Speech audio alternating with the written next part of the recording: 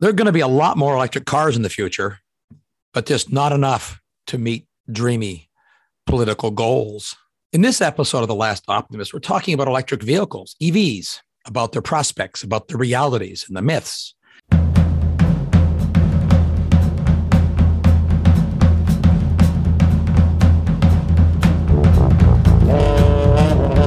I mean, let's face it, some of what's being said with such enthusiasm and certainty about EVs, you'd have to call it a kind of Tesla derangement syndrome. No, I'm not denying that EVs have arrived and they're a big deal, or that Tesla is anything but an awesome and remarkably successful company. After all, last year was a record year for EV sales. They doubled year over year. And this is amazing, all EVs bought in America were, drum roll, Teslas. And that's despite the fact that there are now dozens of models from other car makers to choose from. In fact, globally, if you exclude China, and China is a special case always, Tesla alone took over 1/3 of all EV sales. That means that in Europe, this 10-year-old upstart Tesla is able to compete head-to-head with Volkswagen, the nearly 1 century-old automotive giant. By any standard, that's amazing. As for China, well, Elon Musk's there too with his new Shanghai factory, as anyone knows who follows EVs. So we're going to talk about EVs a lot here today, electric cars, the future, and you'll excuse the frog in my voice. I'm fighting residual laryngitis, but I think we can get through this. It's important to talk about because of the enthusiasms and the sillinesses and the seriousness of cars and transportation and all things electric. The Tesla is nothing if not impressive. You can't explain the success on the back of subsidies. People who can afford a car costing nearly $100,000 don't buy it just for virtue signaling or because they like Elon Musk. The purchases at huge volumes don't happen because of a $10,000 or $15,000 subsidy on a car that expensive. It still has to be a good car. It has to be an impressive car. It has to be fun. People buy cars that work, that meet this whole range of inelucutable features that animate decisions in the real world of car sales. Safety is important, but convenience and utility and style, comfort, and virtue signaling, of course, and fun. Few cars in the world, though, have an option in the car that's called ludicrous mode that delivers just ludicrous acceleration. That's the Teslas. Every Tesla aficionado knows. And for some people, there are a few things that's thrilling, and I'll confess I used to be one of them, still am. A few things that's thrilling is the kind of acceleration that can peel your lips back from your teeth. But look, I digress on things that really matter here. It's really only been recently that other automakers have caught up with Tesla, not on the ludicrous fun, but just in developing a practical EV option to sell to that niche of auto buyers, and it's still a niche that want that option. They want to use an electric vehicle. They like the idea of driving one. They like its features. They like all the things that it suggests. It's taken a long time, though, to catch up with the engineering genius of Elon Musk's team in designing what is still one of the best, if not the best, designs and construction of a battery for a car in the world. Well, let's start with Elon Musk before I get to the technology and the batteries. I mean, it's kind of interesting. Will future historians see him as sort of the 21st century Henry Ford for cars, or maybe for rocket ships, not for cars? Let's consider an analogy. Vanderbilt was one of the greatest and storied so-called robber barons of the 19th century. We call them tech titans today. Some people call them robber barons, but they're tech. And Vanderbilt became fabulously wealthy, building a railroad empire. But he didn't start with that. And he didn't invent the steam engine. He didn't invent the railroad engine. He built an empire based on them. And relevant to how history doesn't repeat, but it does rhyme, Vanderbilt began his career, his famous, successful career, building a steamship business, ship business. It wasn't until several decades after that, in the 1860s, that he switched horses, so to speak, to railroads, a transportation technology that really did open up new frontiers, both physical and economic, in ways that the steamship didn't. In the latter case, the steamship was a huge improvement over sailing, but it was still a ship. Meanwhile, the massive sort of phenomenological, economic, and social sort of society moving difference between a horse and a wagon and a railroad car, that was big. And hence that was a revolution that followed. A much bigger revolution, frankly, than going from sail to steam. The relevance here is that using a battery instead of an engine to propel a car is really not even as consequential as going from sail to steamships. In fact, it's more like I'll use an analogy in the pre-automobile era. It'd be more like an entrepreneur coming up with a different way to feed horses for the horse and wagon. Still a horse, but going from a horse to a car, that was a revolution of profound nature. Similarly, changing, of course, what we feed a car, lithium chemistry, instead of oil chemistry, that has consequences. Some of them are even big, but it's not as any more of a revolution than changing the food for horses at the dawn of the 20th century. And at that time, horses and wagons still dominated the world's roads. But, and this is a subject we'll come back to in a future episode, making space travel practical, where Elon Musk is having a huge impact, making reusable rocket ships. Well, that's more like switching from horses to steamships. Oh, sorry, it's more like switching from horses to cars than switching from sail to steamships. So the analogy sort of, you get my point in these analogies. So consequential things happen, but revolutions are really different than consequential things that change who's rich and who fuels something. Anyway, back to the vaunted electric vehicle of today. There's no question that the electric drive system is becoming practical and an interesting option is important. And it's wealth creating for some people in some industries. But is it revolutionary in terms of changing the world in deep societal terms? Yeah, not so much. And I cover a lot of this in some chapters in my book, The Cloud Revolution. But I'm going to just highlight it here today. As most people know, nearly all the early automobile companies that were successful in the first decade of the 20th century used batteries as their primary source of power. And that's because it was so difficult to design and manufacture a practical internal combustion engine. But engineers did figure that out. Entrepreneurs built them, Henry Ford among them. It really was more of his revolution was in the engine, not in the production line. He didn't invent the mass production line. It was invented earlier. He invented a better engine, a better propulsion system than the battery.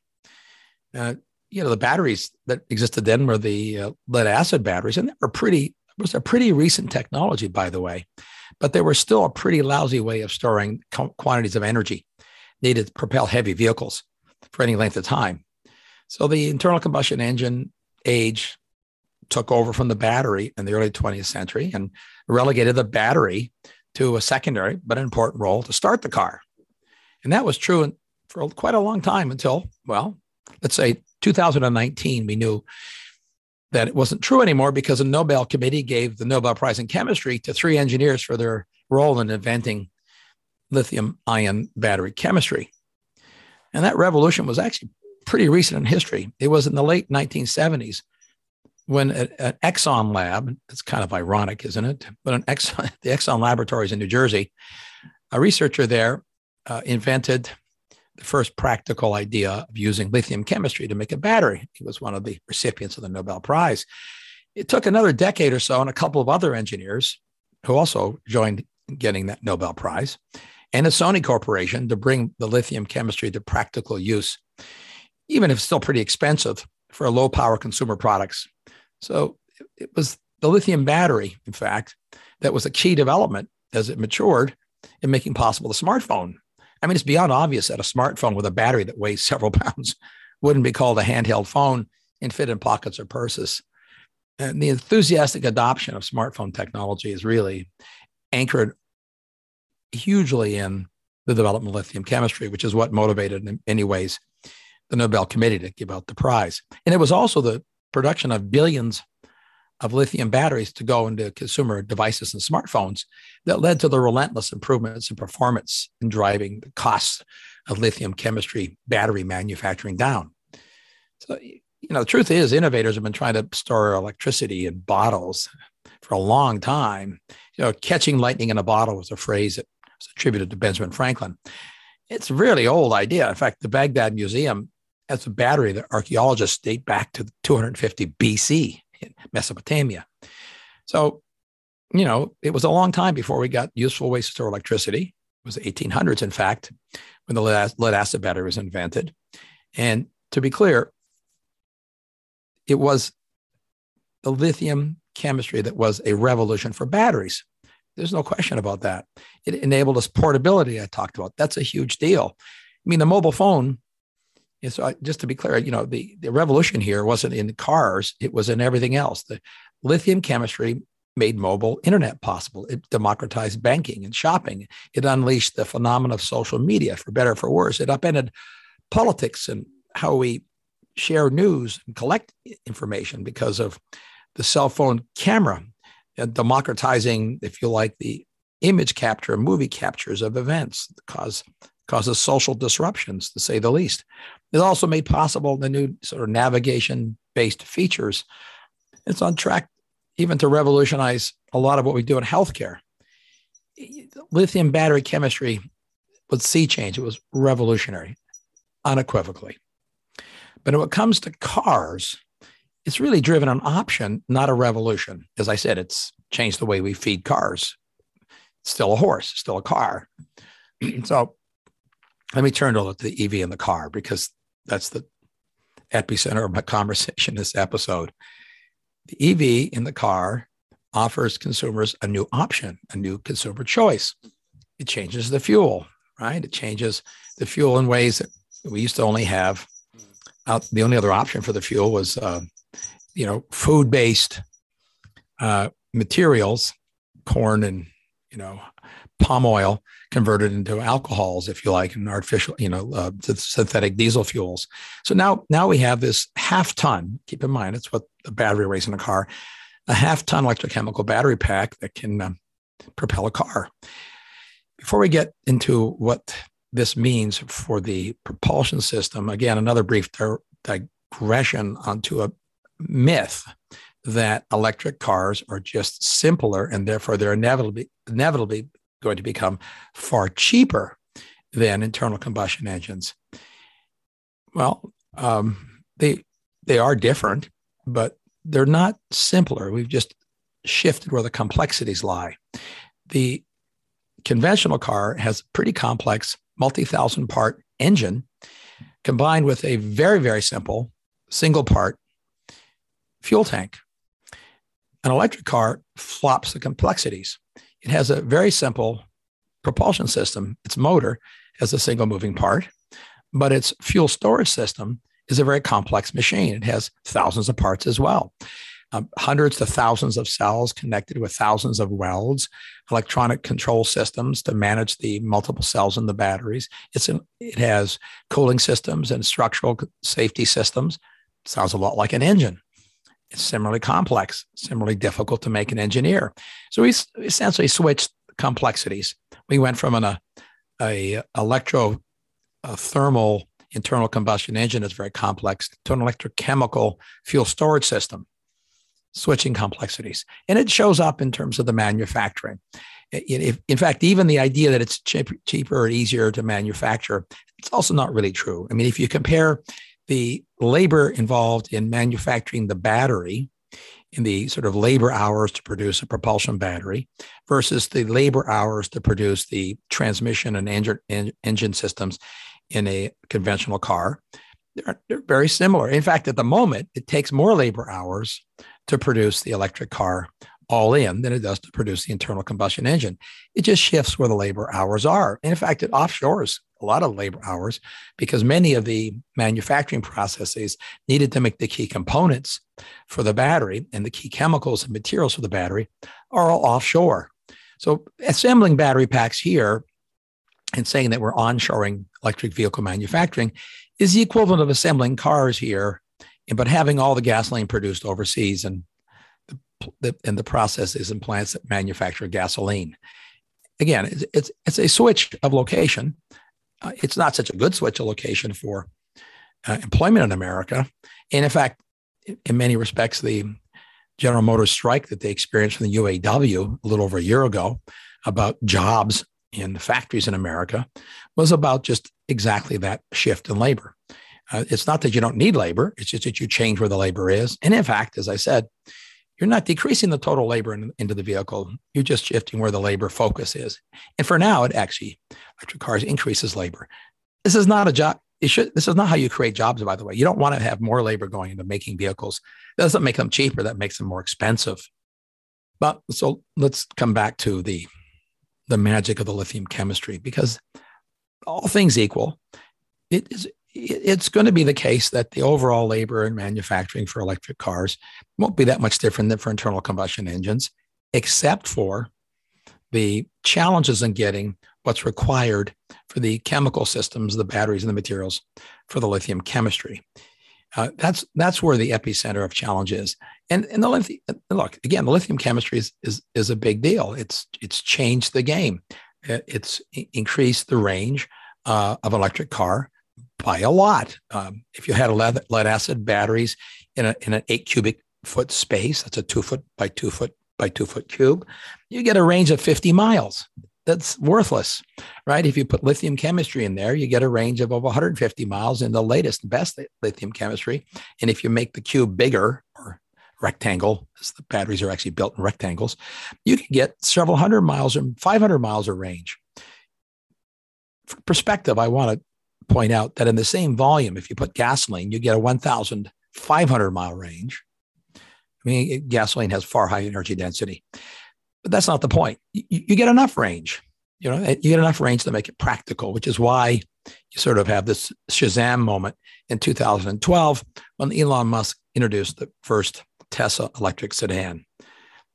The overnight success of 30 years of engineering development from other people to get to a point when you can make a, quote, practical, at least for the wealthy, relatively wealthy, electric vehicle.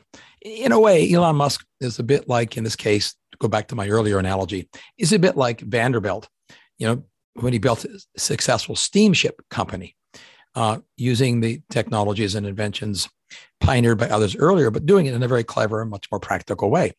And it was consequential. It was important, but it wasn't a revolution as big as others are possible. It was a revolution in terms of the wealth for Vanderbilt, just as it's a revolution in the wealth for Elon Musk. In fact, I think Elon Musk today is at a point where his wealth in real inflation-adjusted terms is sort of roughly comparable to, or maybe slightly ahead of Vanderbilt's. It's quite amazing. So with practical electric cars, dozens of models proliferating, practical again, in the sense that they're expensive, but useful, have range, have utility, and even if they're still expensive.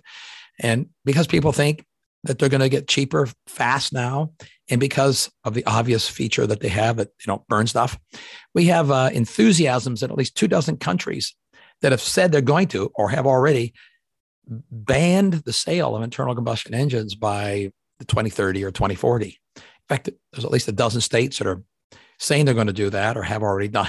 Some of them have already done it, like California. You know why this is happening? It's obvious to every school child, and apparently to a lot of policymakers too, that electric cars don't burn fuel, so they don't emit the vilified molecule carbon dioxide. Okay, that's true. I mean, at least the car doesn't. There's emissions elsewhere, which I'll get to. So really the question you'd have to ask yourself at this point is not whether it's easier or cheaper to make electric cars. It's still a little harder and a little more expensive. And batteries are good enough to give you a car that's useful. It's still more expensive than a conventional comparable car. But will they get a lot cheaper fast? And will it make it possible to, if not ban, just because of market forces, outright replace all internal combustion engines? Well, okay.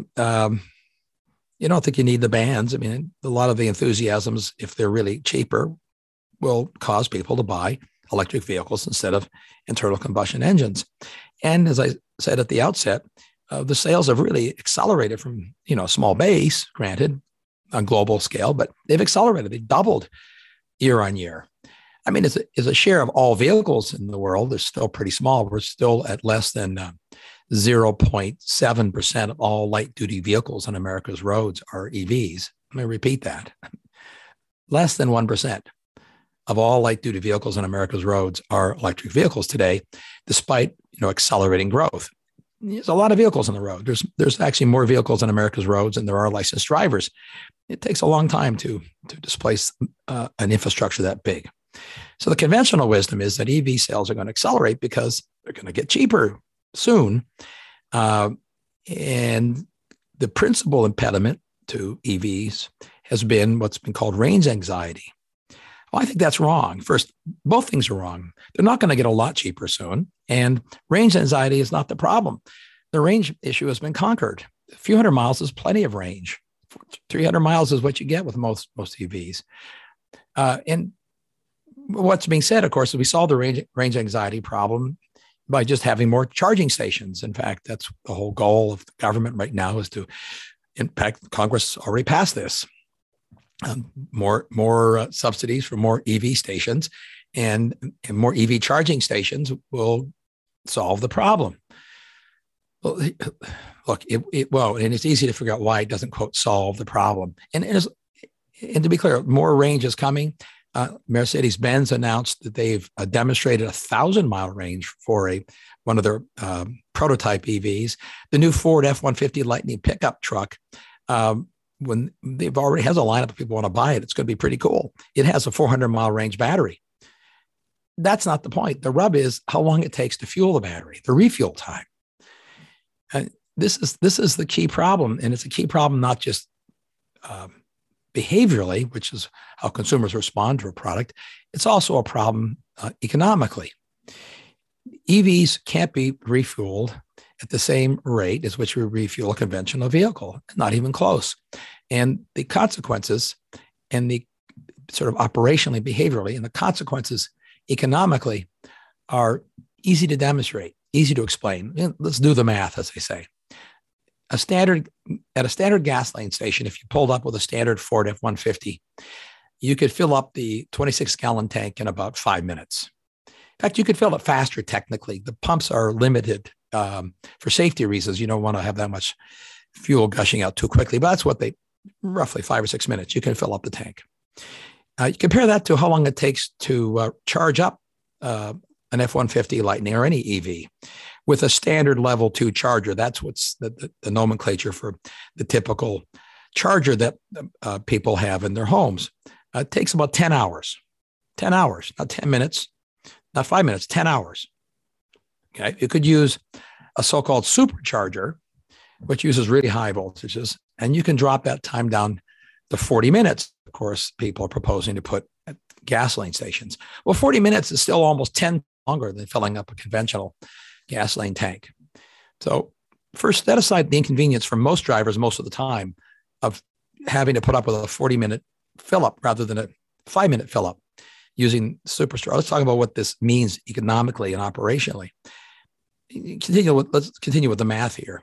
If you want to have EV filling stations provide the same functional utility to consumers that they have today for the conventional vehicles, you're going to need a lot of electric pumps, a lot of superchargers, a lot more than gasoline pumps, because the 10-fold longer time to fill up means that for any filling station that wants to handle the same volume of traffic at peak time, they're going to need 10 times more pumps.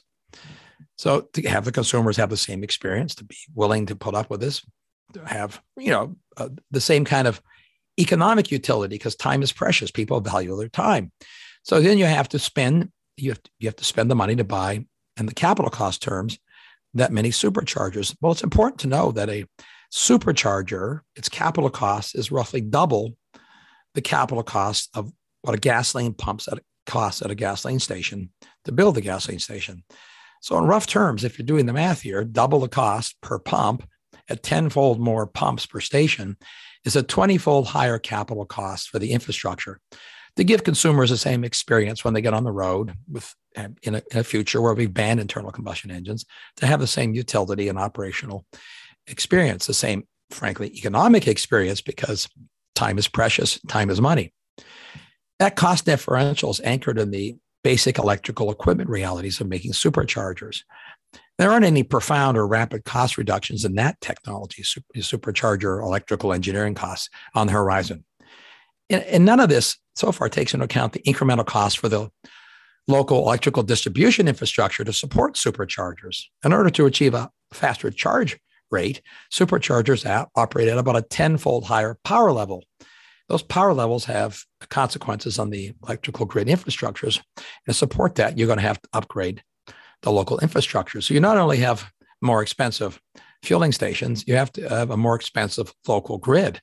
All these kinds of upgrade costs in the infrastructure are typically ignored in the enthusiastic forecasts and mandates for an all-electric road future. So let's change gears, so to speak, and turn to another feature of the imagined all-electric future in the real near term. And this is to consider the upstream demand for the gigatons of materials that will be needed to be mined and processed in order to fabricate the batteries. It's a whole other infrastructure reality that's only now being considered and has been really largely ignored. And frankly, it's the real elephant in the room. We could choose to spend all the money and mandate all the spending of the money for the charging infrastructures and the grid infrastructures, but it's going to be far harder to mandate the mining and mineral processing infrastructures to produce the materials to build, let's call it an all-electric future. And by that, not just all-electric transportation future, but also all the batteries that will be needed to make grid storage, to get useful power from the episodic sources of sun and wind in the all non-combustion grid future. They both have to happen simultaneously in that sort of imagined scenario. And this is the bottom line that you have to have in your head, and something I've written about a lot in recent years, is that using batteries instead of internal combustion engine entails, on average, about 1,000% increase in the total tonnage of materials you need to extract from the earth and process and convert to deliver the same mile driven by a gasoline and internal combustion vehicle. This is not my facts. I mean, these are in the technical literature. You can use the magic Dr. Google to find these facts. The International Energy Agency actually did as much a year ago. I've talked about this before.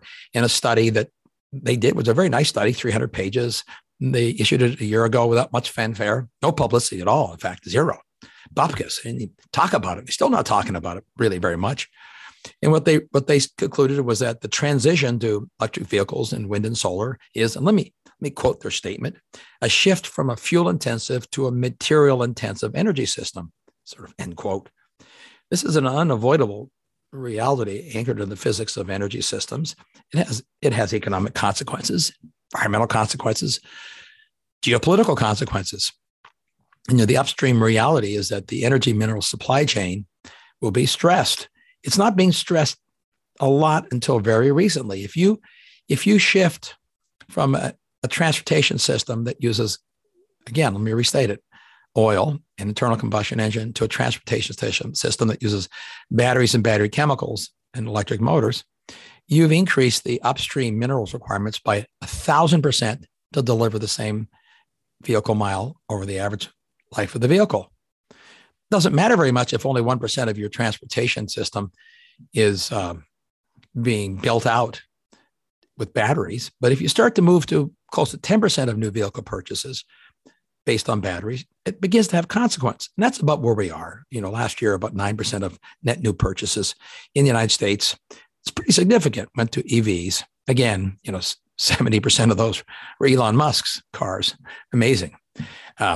Just amazing. He owns the market in the United States, and he owns a lot of the market globally. But the increase in demand for materials to produce all those EVs is already having consequence, and it'll have even more consequence at the scales the governments imagine mandating the purchase of electric vehicles. In fact, to repeat a fact that I've written about, I think I've spoken about before in previous episodes, it's important in the context of this conversation to keep in mind that the path to using lots of solar, wind, and battery technologies to propel vehicles and provide power into the world, into society, will increase the demand and use of critical minerals, a variety of minerals, by 400% to over 1,000%, 4,000%, depending on the minerals. In fact, specifically, things like lithium, graphite, nickel, and cobalt, these materials, the demand for them is going to increase by, in order of those specific ones I mentioned, by 4,000% and 2,000% and 1,900% and 700% respectively. So, 2,000% increase in nickel demand by 2040. These are consequential uses, impacts, growth needed to produce transportation systems and power systems to refuel them. To be specific, give you a sense of perspective, an electric vehicle uses about 300 to 400% more copper than a conventional car, or requires that much more. Or put in pounds terms, is about 150 pounds more copper per car. You make millions and tens of millions of cars that are electric instead of standard, and you get to millions of tons of copper, tens of millions of tons of copper, and you're beginning to impact global copper use for all other purposes. In fact, it pushes the electric vehicle and clean energy mandates, move the energy sector from being a minor consumer of critical minerals like aluminum, nickel, cobalt, manganese. It moves that sector from being a minor user of those minerals to being the primary user of those minerals, which is profoundly inflationary for everything else that's made from those minerals, from appliances to computers to homes. I mean, that's anybody doing a renovation today talking about the cost of copper gone off the charts to do plumbing. A significant, if not primary, push that's made copper more expensive has been the giant, to use a technical term, sucking sound of demand for copper in the electric vehicle, wind, and solar markets. Extraordinary increases in demand. And the problem here is that demand is growing faster than supply. It takes a long time to expand mining capacity. In fact, overall, the world's mining capacities for these critical materials, aluminum, copper, and nickel in particular, haven't changed very much in the last decade, but demand is starting to really take off. And as the IEA pointed out in its study, many others have, the global average to open a new mine, this is what it's been, 16 years. And the average timeline in the United States is even longer. In fact, you could say it's infinite in many cases, because the United States has been so hostile to opening new mines and mineral processing facilities. So we're on track for a very challenging collision between aspirations pushing demands for minerals to build EV batteries and solar arrays and wind turbines, and the ability of the world to supply those minerals. That collision is commodity inflation inducing, and it's already happening. In fact, commodity inflation in these critical minerals is already happening, and the price of lithium is up 1,000%. The price of copper and nickel are up over 200% in the last couple of years.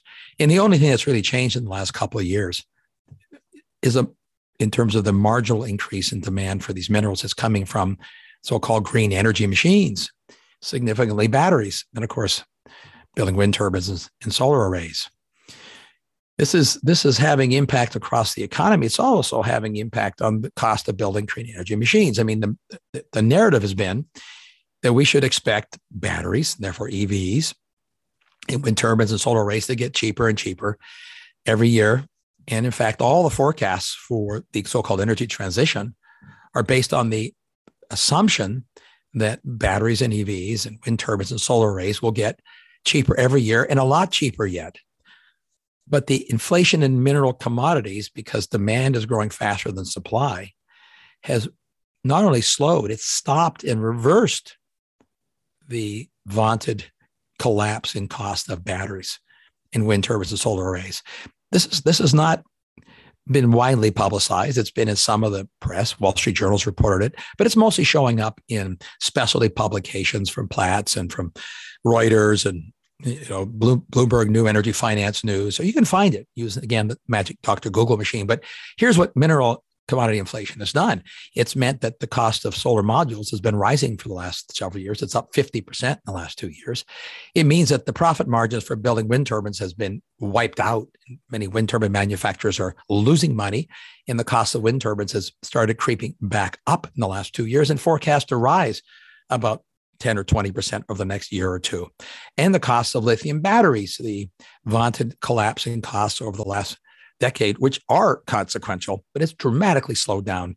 2021 lithium battery costs were down only 6% over the prior year, and this year are expected to rise by a few percent. Rise, not go down, not collapse down, but go up, all because of commodity mineral inflation. That's because about 60 to 70% of the cost to make a battery now is in its mineral commodities. The cost to make solar modules, about 70% of the cost of making a solar module is in the mineral commodities. And in fact, the cost to make giant wind turbines, it's a lot of steel in it, but if you skip the steel part, which you can't skip because steel prices are up, but about 20% of the cost of making wind turbines is in the commodity materials. Let's just take the 20% case. If you double the cost of the commodity materials for 20% of your bill of materials, you clearly increase the overall cost of the product by about 10%. That's the arithmetic. If your minerals supply is half or more of the cost of building your machine, is the cost of the machinery itself, the cost of labor, the cost of the IP, they're all down in the minor share. If the minerals alone, the bill of materials is 60% to 70% of the cost, and those go up 50 to 200%, obviously your final product costs go up. The question you want to know is how long does that go on?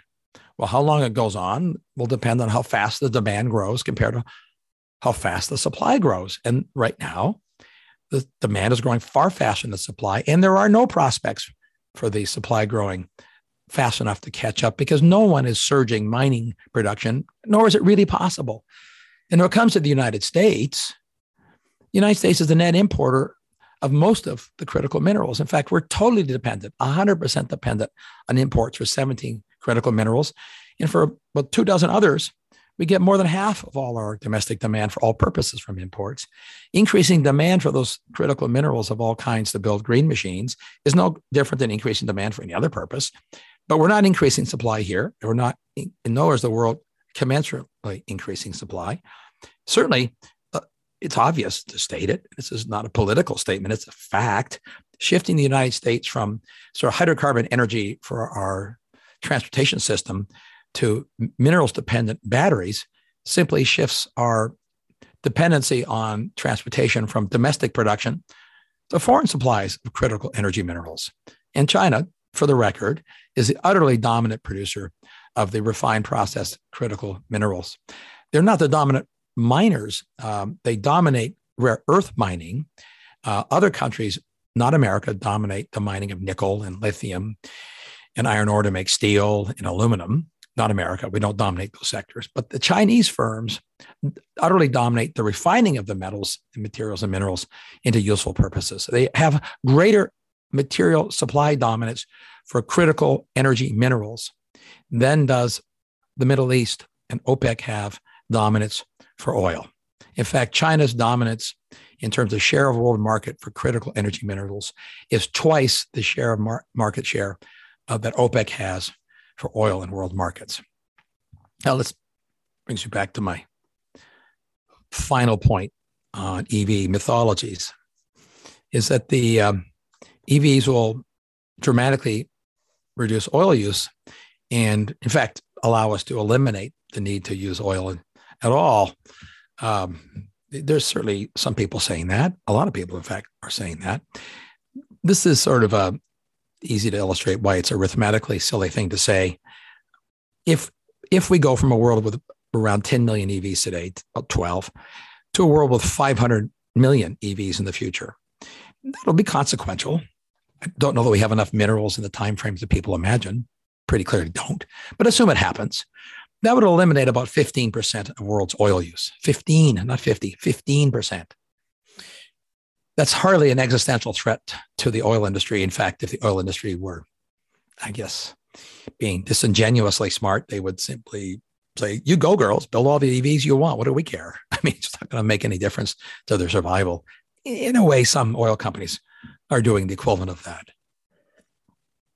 The thing to keep in mind also, with respect to a sort of a last reality check for you, is that the specific reason that EVs are being promoted and will be, in fact, mandated in some countries if they stay with their policies that you have to buy an electric vehicle instead of an internal combustion engine, or they'll ban the sale of internal combustion engines. That's not because they don't like OPEC. That's not the reason. They're motivated because they want to reduce carbon dioxide emissions, because electric vehicle obviously doesn't burn anything, obviously. So it doesn't emit any carbon dioxide. So we want to cut carbon dioxide emissions. You can just ban EVs and require people to sort of ban internal combustion engines and require people to buy EVs. Well, okay, it's beyond obvious that electric vehicles require energy to be produced to charge the battery. And a lot of that energy is still hydrocarbons. In fact, on the world's grids, 40% still coal, and about another quarter of it's burning natural gas. But in the imagined scenario in the future, you're going to make all that electricity with wind and solar. And so you won't have to burn stuff. Or you're lucky, you're Norway and you make it all with hydropower. Or you're France and you make most of it with nuclear power. But the real challenge is not that. It's the energy used, and therefore the emissions associated with making the batteries. It takes 100 to 300 barrels of oil equivalent of energy to make batteries that can store 1 barrel of oil equivalent of energy. So think about that. You have to use energy equivalent to that containing 100 to 200 barrels of oil to produce batteries that can store the energy equivalent to one barrel of oil. All of that energy used to manufacture, this is for mining the minerals, for transporting the rocks, for dissolving the rocks, for the chemical processes that turn the minerals in the rocks into refined chemical products, to make the lithiated chemicals that go into the battery, to make the right form of graphite, to make the right form of nickel, to make the right forms of steel. All that takes energy, which involves the combustion of oil and gas and coal, which leads to carbon dioxide emissions. And if you calculate all the upstream emissions associated with the embodied nature of making the batteries and their chemicals, you get very big numbers. In fact, you get numbers big enough to totally wipe out all the savings that you get from driving the EVs. In some countries, it doesn't wipe all of it out. It only reduces it. In other countries, it wipes out all of the emissions associated with eliminating the internal combustion engine. And it varies widely depending on where the chemicals come from, where the mines are, what kind of battery it is, what kind of grid you're on. But it turns out it's a very complex system that doesn't eliminate carbon dioxide emissions. It just shifts them. And sometimes it shifts them to lower net emissions. And sometimes it shifts the whole ecosystem to higher net emissions. I've written a lot about this. And if you're interested, you can Google it up or go to my website and you'll see some specific illustrations of this and hyperlinks and references to the primary documents that show this to be the case. This is not an anti-EV point. It's just a fact in the physics and engineering of making batteries. And what that means as a practical matter is that even if we were able to ban internal combustion engines, and we won't be able to do that, it just won't happen because we can't produce enough minerals to make it happen in the timeframes that people are talking about. Then we won't, in fact, eliminate carbon dioxide emissions. We're just going to shift them around. We might actually increase them, but we're just going to shift them somewhere else in a great expense and a great inconvenience. And that's sort of the bottom line, is that it's not that EVs aren't an important and interesting option. Will have a huge future, and there's going to be millions and millions and millions of more EVs. It's just it's mythological to think that it eliminates carbon dioxide emissions. It might reduce them. It actually might increase them, depending on how we produce the minerals. But it will have high costs. It will have big geopolitical impacts. It'll have big environmental impacts, subject for another day when we increase mining so much. But there'll be lots more EVs anyway, because they're an interesting option. And it's kind of ironic, by the way, that Tesla introduced its S sedan in 2012, which was exactly 100 years after Studebaker ended production of one of the most successful lineups of commercial electric cars. They were the big commercial EV makers back in 1900 through 1912. So let me end on a more upbeat note, though, because I don't want you to think that I'm not an EV enthusiast. I am. In fact, I don't know. I'm thinking I'm so impressed with what Elon Musk has been doing lately in general, broadly speaking, not just politically, just fascinating guy, just as a vote of solidarity. I want to maybe buy a Tesla. Maybe the next generation of Teslas when he comes out with them. his new Tesla sedan, which he's announced, just in solidarity for his impressive willingness to engage the public debate on so many important issues, and more importantly, for a space program, because he's probably going to be seen by historians of the future. I bet we'll see him as the Henry Ford of the space age, because that's a big revolution that's now accelerating. Topic for another episode, another day. And to end on the where I think batteries have a future that is consequential, it's not really so much in cars, but in freight drones and maybe eventually air taxis. And not just purely battery power, but purely battery powered drones are a big deal for light packages, and hybridized drones with probably fuel cells and super efficient internal combustion engines, along with batteries to allow low noise landing and takeoff. Those are going to revolutionize things in a big way in terms of decongesting cities with freight delivery and overnight one-click delivery of packages that are light enough to be carried by freight drones. There's some very exciting technology coming, and that's not imaginary. A lot of the revolutions in personal air travel are really at a stage that's not unlike. We're almost like the Model T for the air taxi. We're coming close to having that. And we're past the Model T for the freight drone. That's already consequential and real. And products are emerging and services are emerging. Topics for another day, for another podcast, because I think there are some real revolutions. And Elon Musk is certainly at the epicenter of many of them. And the lithium battery is going to become a transformational tool in so many other areas other than cars, frankly. So again, topics for another day. There really are lots of both minor and major revolutions in our future. And some of them just change the nature of competition, change who the winners and losers are in big niche markets and make people like Elon Musk wealthy. And some really will change the future, maybe like, as I said, practical rocket ships. So topics for future episodes, which we'll get to at another time. For now, this is Mark Mills signing off for The Last Optimist.